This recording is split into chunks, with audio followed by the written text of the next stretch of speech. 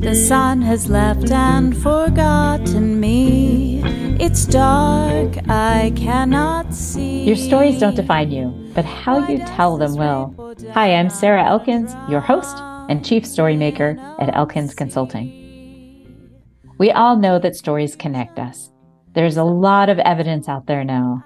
So the next question is, what stories do you want to tell to connect with the people that you want to connect with?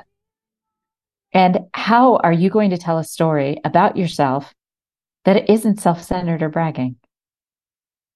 There are so many opportunities that we have to share a story to connect with people. But if we don't know which story to tell that demonstrates who we are and what matters to us, then we aren't going to connect at the most authentic level. Our guest today is Adina Edelman, and we met through story, of course. We were on LinkedIn, and somebody tagged me in a comment on Adina's post about bundt cakes. Adina, I can't wait to have you tell the story from your perspective and how you wrote that post. And thank you so much for joining me today. Thank you so much for having me. This is so fun. That was a kind of spontaneously driven post where I was making a bundt cake. And I am very partial to desserts with fruit. And so I wanted to make an apple bundt cake. And I was not aware that when you put fruit into a bundt cake, immediately you're going to have problems involving the baking length. And what happened with me was that half of the cake ended up not being baked. And I only found that out after I overturned the pan. And the first half was lovely baked. And then what was now the top half just slid all the way down because it was just liquid. It was batter. It was all batter, delicious tasting batter. Yeah. Oh my goodness. That is so frustrating. Well, and then you posted about it as an analogy. So I think our listeners will appreciate this analogy because in my podcast, I often talk about how analogy is also a great way to connect through story, especially if you have one that really resonates with your particular audience. Absolutely. And there are so many analogies to be found with the writing process.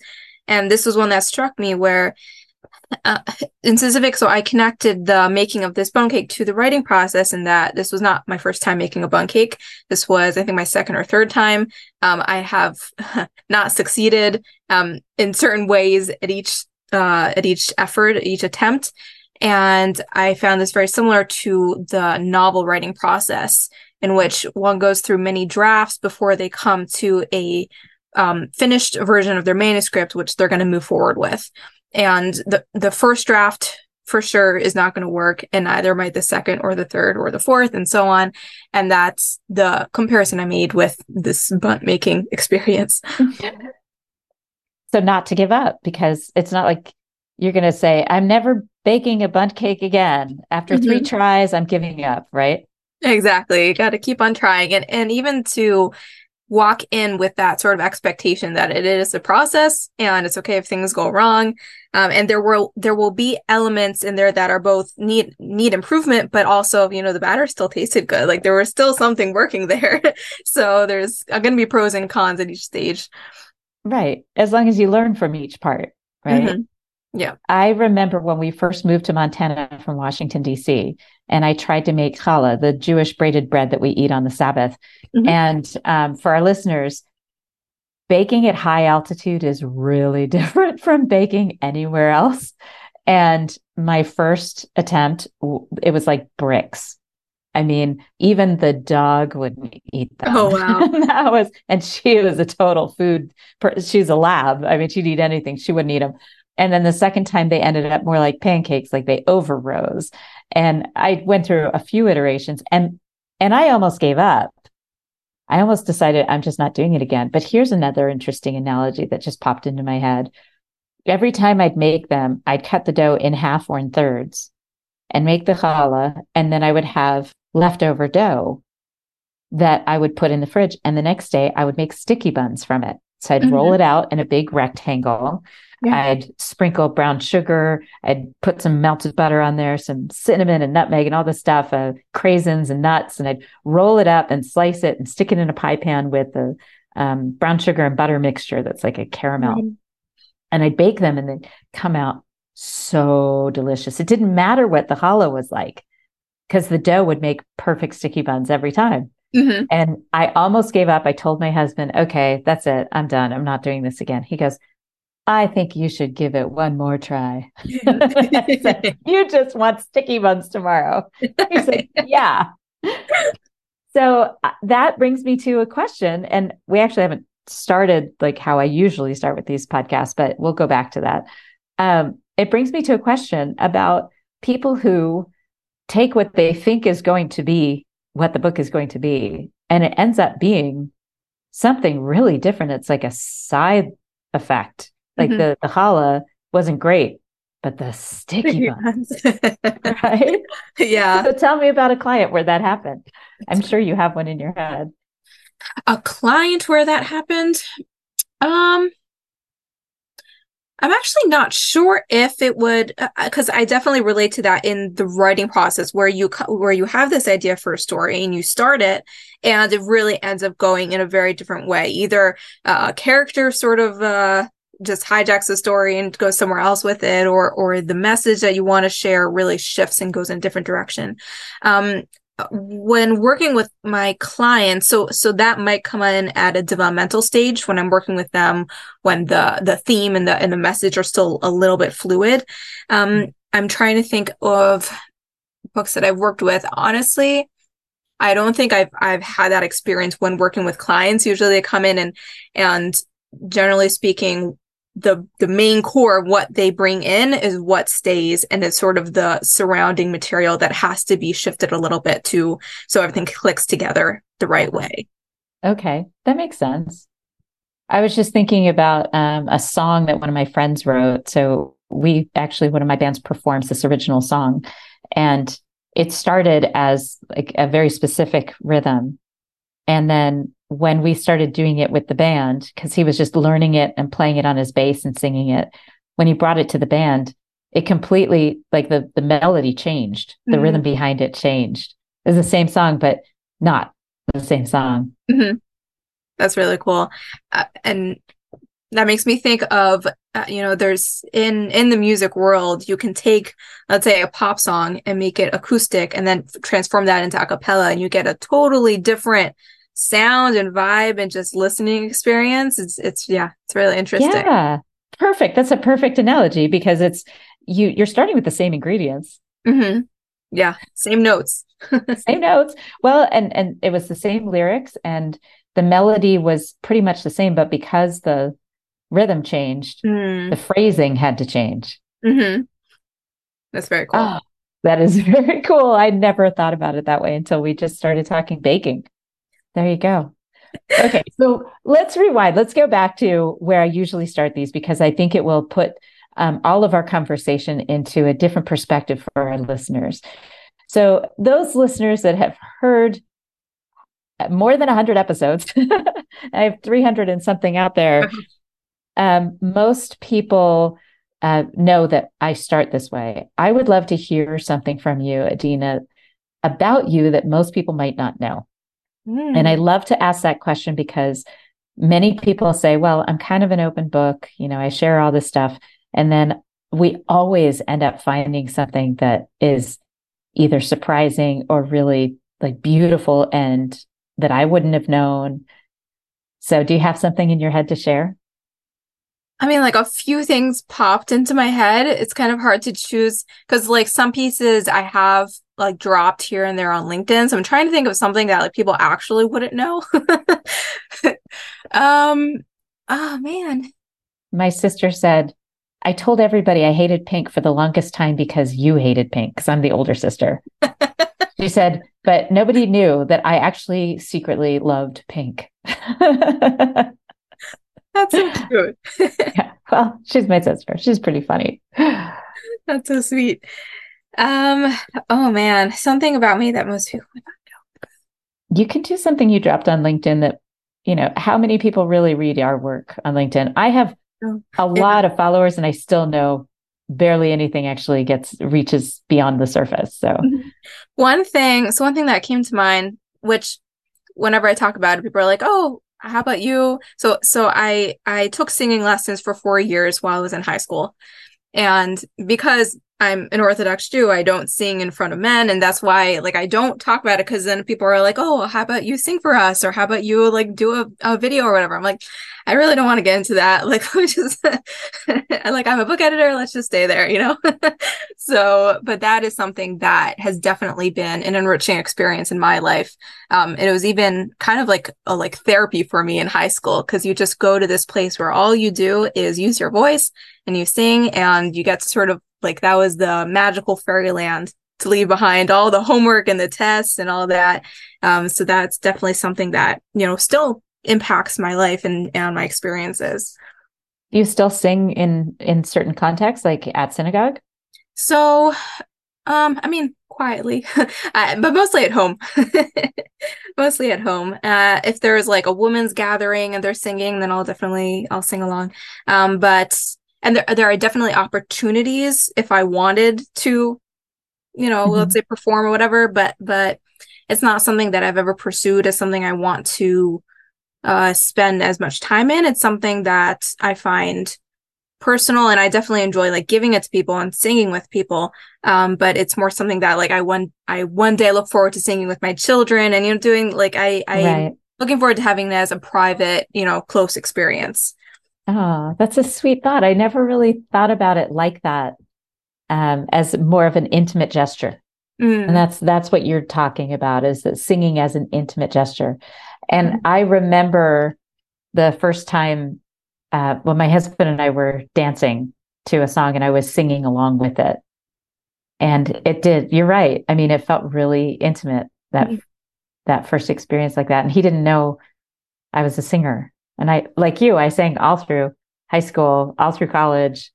I was in performing arts and all that. So Mhm. when you think about that singing, and the act of taking the lessons and listening and expressing yourself in that way, can you see how that affects you as a book editor? Like, where certain aspects of that experience show up in your book editing and your relationships with your clients?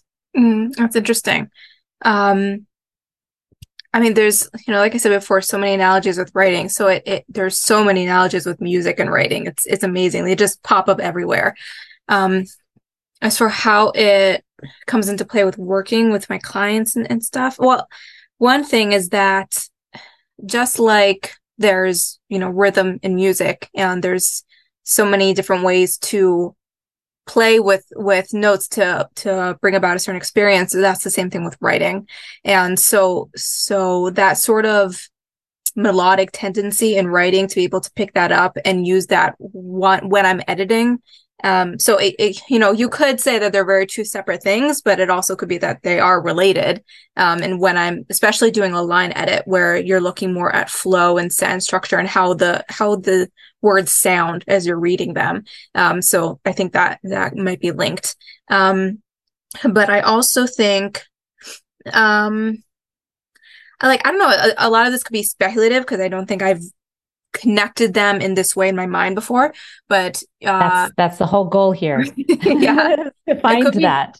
it Right. could just be like the simple thing of those lessons enable me to have a voice, quite literally. And then when speaking with my clients and being able to use that in, a respectful but sometimes often needing to be firm way, when at the end of the day it's their book, but sometimes they need a little guidance to hear what might be better for the reader.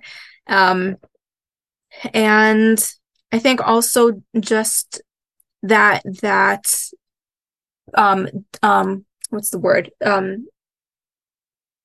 The ability to enjoy it, but also have, I'm blanking on the word. This is so frustrating. To have the discipline alongside the joy. And See, I don't have discipline much, so that's why that word didn't pop into my head. Yeah, but so it happens with singing and it happens with writing as well, and with working with clients and with running your own business as well, for sure. Mhm. Um, and also the idea that in singing, a slightest like little switch in what you're doing, either mechanically or just like the way you're standing, and also that with writing, or the way that I'm engaging with a client, like the slightest switch can turn something that sounds strained into something that sounds easy flowing and connect to the audience. So there's just so many little bits of, Yeah. yeah.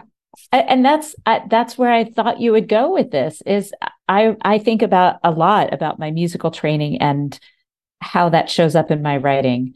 Mm-hmm. And I love your first point, which is it becomes more melodic if you have melody in your soul. If you've experienced singing melody, and then you can find the harmonics in the writing too, Mm-hmm. those other characters that blend to make the story more rich, Mm-hmm. right? I really believe that a lot of my musical training helps me to be a better communicator overall. And I'm guessing that, well, you sing in choir, right? Mm-hmm.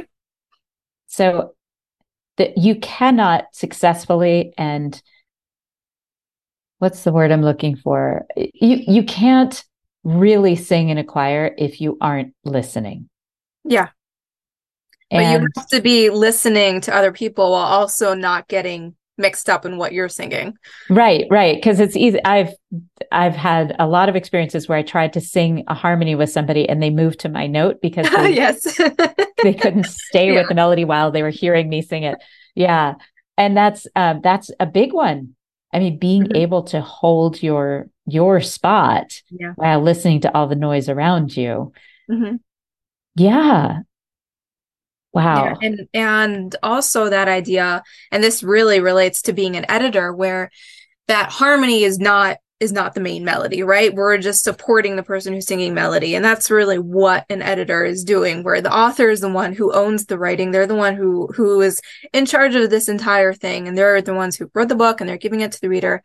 And the editor is purely a supportive role. We're just making sure that everything sounds right and comes across in the best way that it can. Um, and it can be definitely hard at times to keep that role and make sure that we don't impede and enter the melody. But that's an important, line to stay at. It is. And I really believe that your musical experience probably helps you keep that in mind as you're doing your work. I know I've worked with editors that tried to make my voice theirs Mm. while, Not and fun. no, and I've seen it in other people, and I've done that where I've corrected somebody's writing and went, oh, wait. That's my voice. That's not his voice, Mm. because I've been a writing coach in the past for a few clients.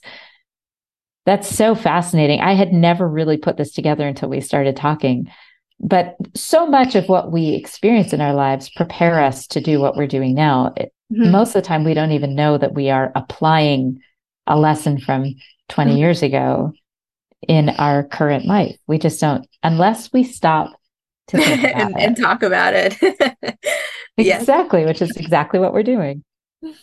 So, you've already told us you're a book editor, and we've heard your a lot of your method and uh, motivation in how you edit. So, I'm curious about a time that a recent client where you just felt like you were in exactly the right job, that you Mm. were doing what you were meant to do. Because it seems to me that you are really comfortable and confident in the work you're doing. You know that you're good at it, and it brings you great satisfaction. I can see that in the way you talk about it. So, a lot of people I can say, well, tell me about something that brought you joy in your job. And they're like, it's just my job. Right. But tell me about a time that recently that you were like, oh yeah, I meant to do this. Hmm. Oh, that's a great question. And yeah, I've had those, that feeling before, and it's really such a gift and a blessing to feel that. Um, I think that one of the times, and it does happen, so I'm going to mention a client, but any other clients who I'm not referring to, just know that you can be included as well. But I was working recently with a memoir writer, and we were doing a developmental edit, which was a big picture look on his book, and then a couple rounds of line editing. And it was like, thank God, it worked out really well. That's exactly what the book needed. And it was just one of those working relationships where I said, okay, here's what needs to happen. This like is in a really good condition, but it just needs to like be polished a little bit more and then it'll get there. And just like that, he was able to bring it up a level and make sure that it was great for readers. And being able to just work on that book and just knowing like, oh, I know exactly what to do here to make this chapter make sense and to have this whole section, giving over the message in the right way. And then when working on the line edit of like, I realized that this is what he's trying to say. Let me make this suggestion. And then he accepts it right after that. And, it just went very, very smoothly. So that was very nice. And then in a slightly different way, like just last week, I got from a publisher a copy of a book that I spent over 60 hours editing. And this was a fiction book, which I love fiction. And just being able to hold that was so special. And the author was kind enough to give me a whole paragraph and the acknowledgments thanking me. Wow. So sweet. And that was also like another, like I spent so much time on this and it came out amazing and readers are really going to enjoy it and I get to hold it. And that was also very, very special. Oh, I love that. When they are open to it and they realize they hired you for a reason. Mm-hmm. Yes. And we all have the times where they don't, and we feel like we failed somehow. I had a client that just didn't. I would make suggestions about, what to do next and between our sessions. And here are some things that, you need to bring with you the next time, some thoughts, some journaling, whatever it was. And after the first session, I gave him this, idea of some stuff to do to start moving forward in the reasons he hired me in the first place. Mm-hmm. When we got to that second session, he goes, "Oh, I didn't do that. I did this instead." And it was really dismissive. Yeah. And I said, well, okay, let's start with that and see if it does the same thing. Because, I told you why I was asking you to do this. It's not like I just said, just do this. I said, This is what we were trying to get toward. And I said, do you feel like you move forward with this? He's like, no. And I said, well, maybe for our next session, you can actually do what we talked about because this is what's going to help you move forward. He's like, how? And I said, well, you're going to have to trust the process. You hired me. So trust the process. Yeah. And by the time we got to the third session, I fired him. I said, yeah, this is it.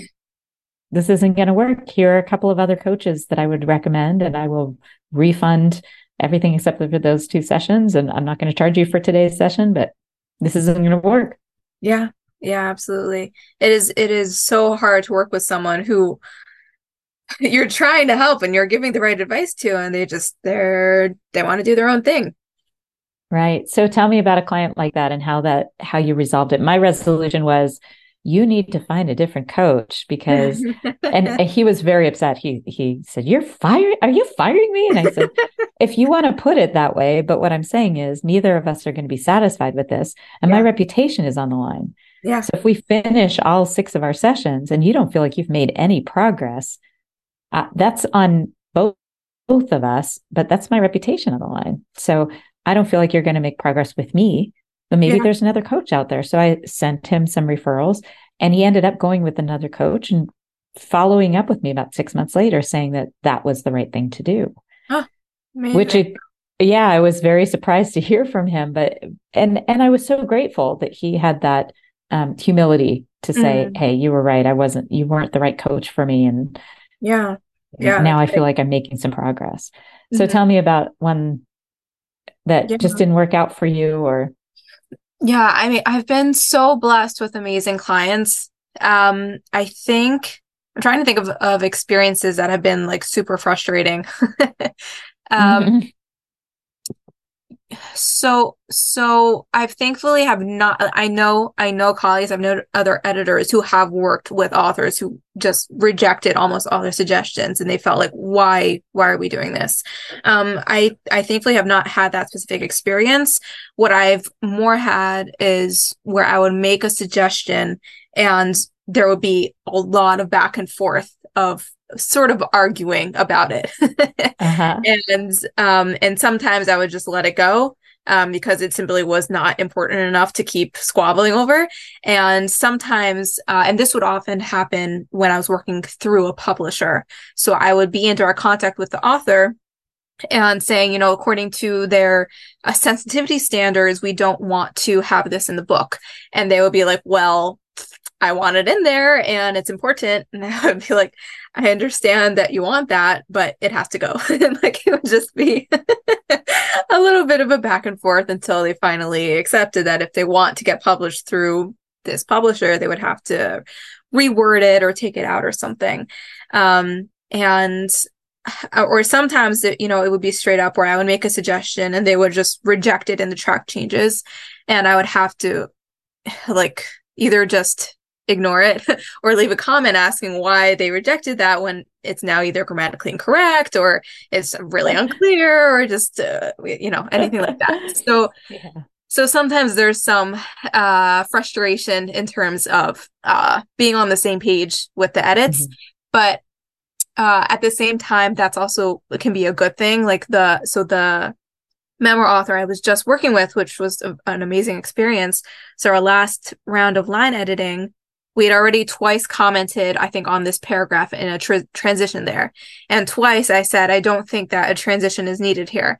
And each time he put in a different sentence to try to transition. And by the last round, I read it again. And I was like, you know what? The thing that he put in there, it's fine now. It does need a transition. Fine. I was just going to ask, when have you been wrong? And that was one of those. Okay. So it's definitely, I'm definitely not right 100% of the time, maybe 95%. But yeah, very often the authors know what they're doing. And I'm very grateful that when they are playing a very active role in the experience, some don't, which can be a different problem. Where I had an author, this was very early on, in my first year of editing, I was working on her book. And at one point I asked her to make a change and she said, I don't really remember the story anymore. Can you change it for me? What? I just laugh about it so much because so it's your book. I was like, I'm your editor, I'm not your ghostwriter. What is this? But yeah, we worked it out. It was fine. But that was just so hysterical to me that there could be an author out there who is detached enough that she is okay with someone else just sort of taking over the book. Wow. They're out there. Well, it makes sense. Some people are writing books just for the sake of writing books. They don't have necessarily a particular goal in mind. Right. Huh. That's really interesting. I never would have thought of that. So what got you into it? People don't just suddenly become a book editor. That's true. Do you have a degree in composition or English or? Yeah, I have a BA in English and creative writing. Which I had Googled that in 10th grade, is a degree in creative writing a thing? And it was. And since that time, I was sort of bent on getting that degree. But of course, I also wanted to make sure that was a degree that would enable me to do editing. And I did Southern New Hampshire University Online, and they listed under that degree as one of the job options as being a book editor. So I was like, great, let me do that. I was sort of either debating that or literary agent. I wasn't sure which. And then as I got closer, I decided I want to do book editing. My really big why of going into it was I wanted to improve Jewish literature in specific. And that's, the majority of the publishers I work with are Jewish. And then alongside those, I work with a lot of self-publishing authors, Jewish and non-Jewish. But I really, really wanted to go into it in order to work on Jewish books. And yeah, thank God I've been able to do that, and it's been amazing. Okay. I'm so fascinated by this because I guess going into it with a very specific genre, basically, or community in mind. That's so fascinating. What was it about Jewish literature, Jewish fiction, that you wanted to change or improve? What were you seeing that was not quite right or broken in it? So it's anyone who's read it, it's very different than secular fiction in that certain topics aren't often written in books. Like you'll find less sci-fi, for example, in Jewish fiction. There is more coming in, but we're generally very careful with the type of content that Orthodox Jews read. And also, like, for example, when I started working with a publisher, they asked me, like, what are your sensitivity levels? Will you be able to pick up on certain things that some people in our audience will not be comfortable with? And this could be certain types of language. It could be, I don't know, like certain websites that are mentioned, that kind of thing. Like they want to make sure that their entire audience feels comfortable reading these books. And sometimes, so the Jewish writers often themselves are not as widely read. I can't speak to that as a general term, but I have found that some of the books in the Jewish world, let's just say they could use enhancement in terms of let's say like writing things like dialogue or scene development or character development, those kinds of things. So I'm not in any way saying that they are bad or subpar.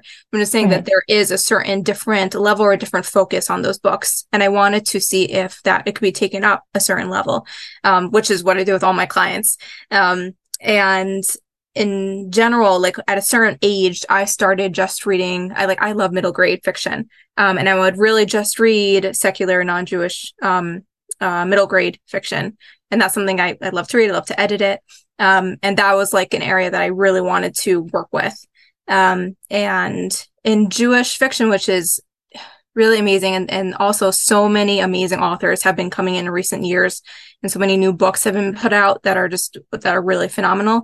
And I really wanted to be a part of that, of making sure that there is more Jewish literature for children who, instead of having to go and read books with people who don't have their lifestyle, which it's fine, but who could read more books there are enough books that can, that are related to who they are, and that can just, they can sit on the couch and read themselves in it. Exactly. Yeah. Well, you hear there are big pushes now to make sure that all people of color are represented in children's books, because there was a time where pretty much all the main characters in children's books were white and male, or white and female. And I love that, because I never thought about that, probably partly because in the 80s, when I was reading middle grade books, it was like Judy Blume, and a lot of her characters were Jewish girls. So I remember that I saw myself in that, and that's why I was sensitive to it when I noticed that there weren't women of color in those books, and they weren't characters that had value in those books. So I love that you're saying that, because I wouldn't have thought that. When you think about your middle grade books that you particularly resonated with, or that you just really, when you go back, you read it again, what's one of those books? Yeah. There's so many. One that I often go to, she's an author who's written so many, is Joan Bauer. She writes realistic fiction, and she has a lot of children's, a couple of like edging more toward teen books as well. And first off, I love her writing style. And I love in particular that she creates characters who are going through a very difficult scenario, but she doesn't, she creates a story that is very heartwarming and very uplifting, while at the same time being very real. And that and that's so important for children's books, because, children they're learning about the world, and they need to be able to learn about it in a safe way, and that gives them the tools to be able to handle hard things. And so reading books where, instead of the character being like gloomy and moody for 3/4 of the book and not knowing how to handle anything, and then only at the climax and on figures out, how to smile, it's not a great lesson. So she does just a terrific job in balancing the hardship with the beauty of life, and making it a great entertaining read at the same time, which is some amazing lines in there. So some of her books, which have won awards, is like Hope Was Here, Almost Home, Close to Famous. So many. She has a lot of books. So she's definitely something I highly recommend to anyone who wants to get into middle grade fiction. And I always say that a good middle grade book can be read at any age, not at like age 3, but like middle grade and up. Right. I agree. And I love that you're bringing that up, because when I worked at our local library, our boys were little and I just needed health insurance. So I worked at our local library for, I don't know, 2.5 years. I was literally walking with a $44 paycheck after 40 hours of work because all of our health insurance was being taken out. But it was still my favorite job, because clearly I wasn't doing it for the money. And what I loved about it was that I was exposed to all these books I wouldn't have otherwise been exposed to. And our boys were so little, middle grade books weren't a thing in our household yet. But I started asking a lot of the students who would come in, well, what books are you reading? Because I have nieces and nephews your age, and every Hanukkah and Christmas, I would give gifts like that. And I remember like this sudden discovery of those middle grade and young adult books of the Inkheart trilogy and Peter and the Starcatchers. And I really liked the magical ones. It seemed like they gave you, because they gave you like the Libba Bray books, A Great and Terrible Beauty. I remember just feeling like I was outside of my adult life for just a few hours at a time. Yeah. Yeah, absolutely. Yeah, I could see why that would encourage you and kind of build that desire to do what you're doing. That's really cool. So, of all the books that you have edited, are there one or two that, and for our listeners, we will put the titles of those middle grade books that Dina mentioned and the author in the blog post associated with this podcast, so that you can look them up, read the reviews, and maybe buy them for your middle grade students or friends' kids or whatever. But we'll have that in the show notes, of course, at elkinsconsulting.com.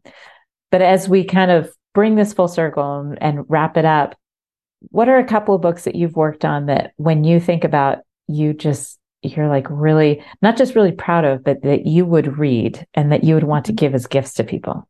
Ooh. Okay, 3 come to mind. Can I do I get that many? As many as you want, Adina. I'm a reader, so I love readers. I love hearing that. I even love non-readers who listen to books. I'm all about as long as you're ingesting. Yeah, audiobooks are awesome. Words. Yes. Yeah. The first, so one of my authors, Philip Ray, he just he has 3 books out so far, and besides for being an amazing person, he's also an amazing author.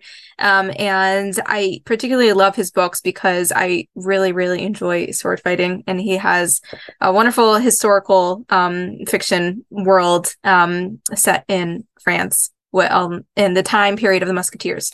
So those are definitely books that not only were just so fun to edit, but definitely books that I would just enjoy reading in general. And I would recommend to people who enjoy mystery, who enjoy historical fiction, enjoy anything involving swords. Definitely go check those out. Anything involving swords. Fun. Exactly. Yeah. You must have brothers.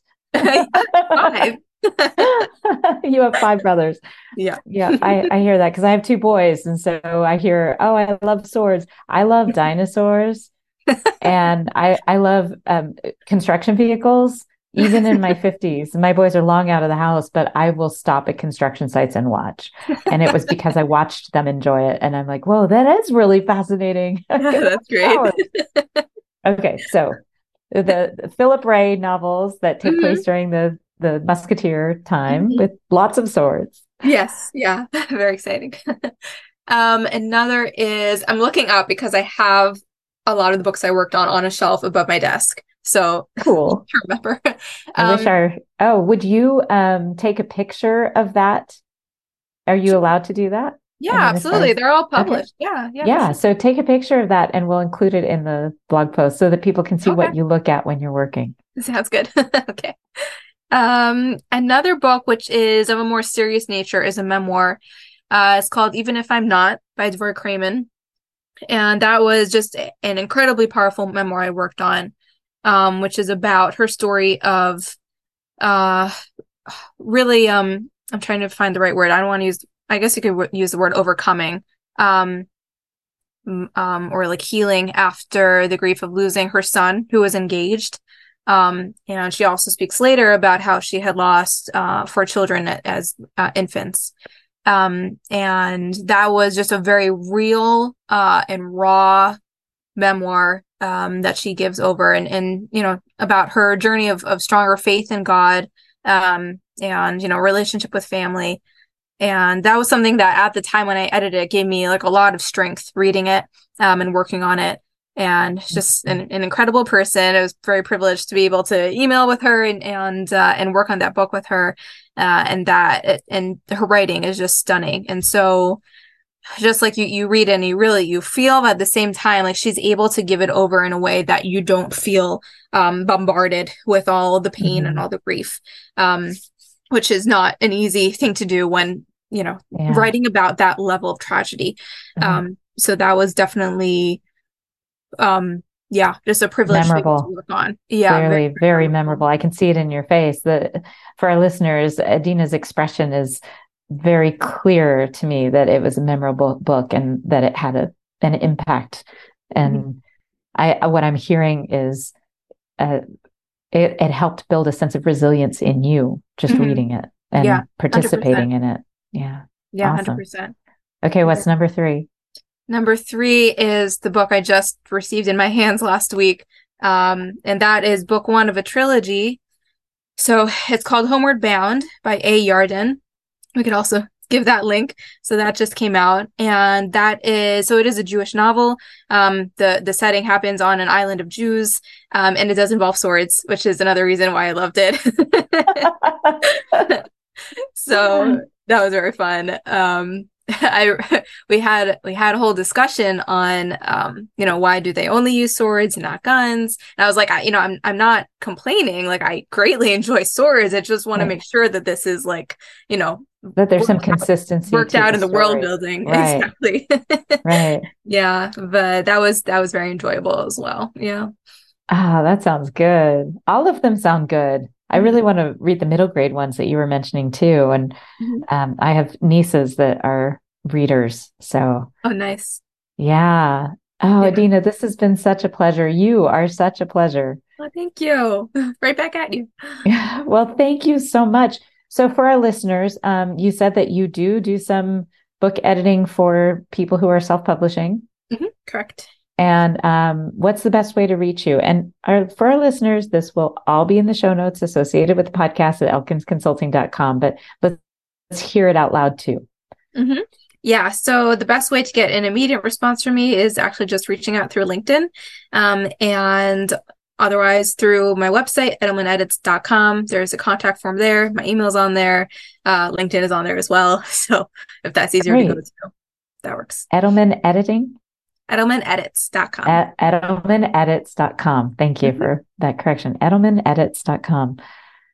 Well, thank you so much. It has been a pleasure to chat with you. Thank you so much. So fun. Listeners, now it's your turn. I know it's hard to take the time to pick up a book and read. And what I'm finding is that the more I meet these authors, the more I want to dive into their books. So maybe the next thing for you to do if you want to read more is don't feel like you have to read nonfiction. Read something that lights you up. Read something that helps you get away from the reality of the world for just a little bit, that gives you a break from it. And those middle grade books are often a great escape from reality. And maybe it's time to reach out and join a book club and find something that you can really enjoy. I have some friends that are struggling to connect with other people, and they're living in communities that they don't feel connected to. And every time I recommend they find the local library and find a book club. Because if you want to meet people that are of like heart, but not necessarily like-minded, the library is a good place to do it. Thank you so much for listening to Your Stories Don't Define You, How You Tell Them Will. Smile, what's the use of crying? you'll find that life is still worthwhile if you just smile.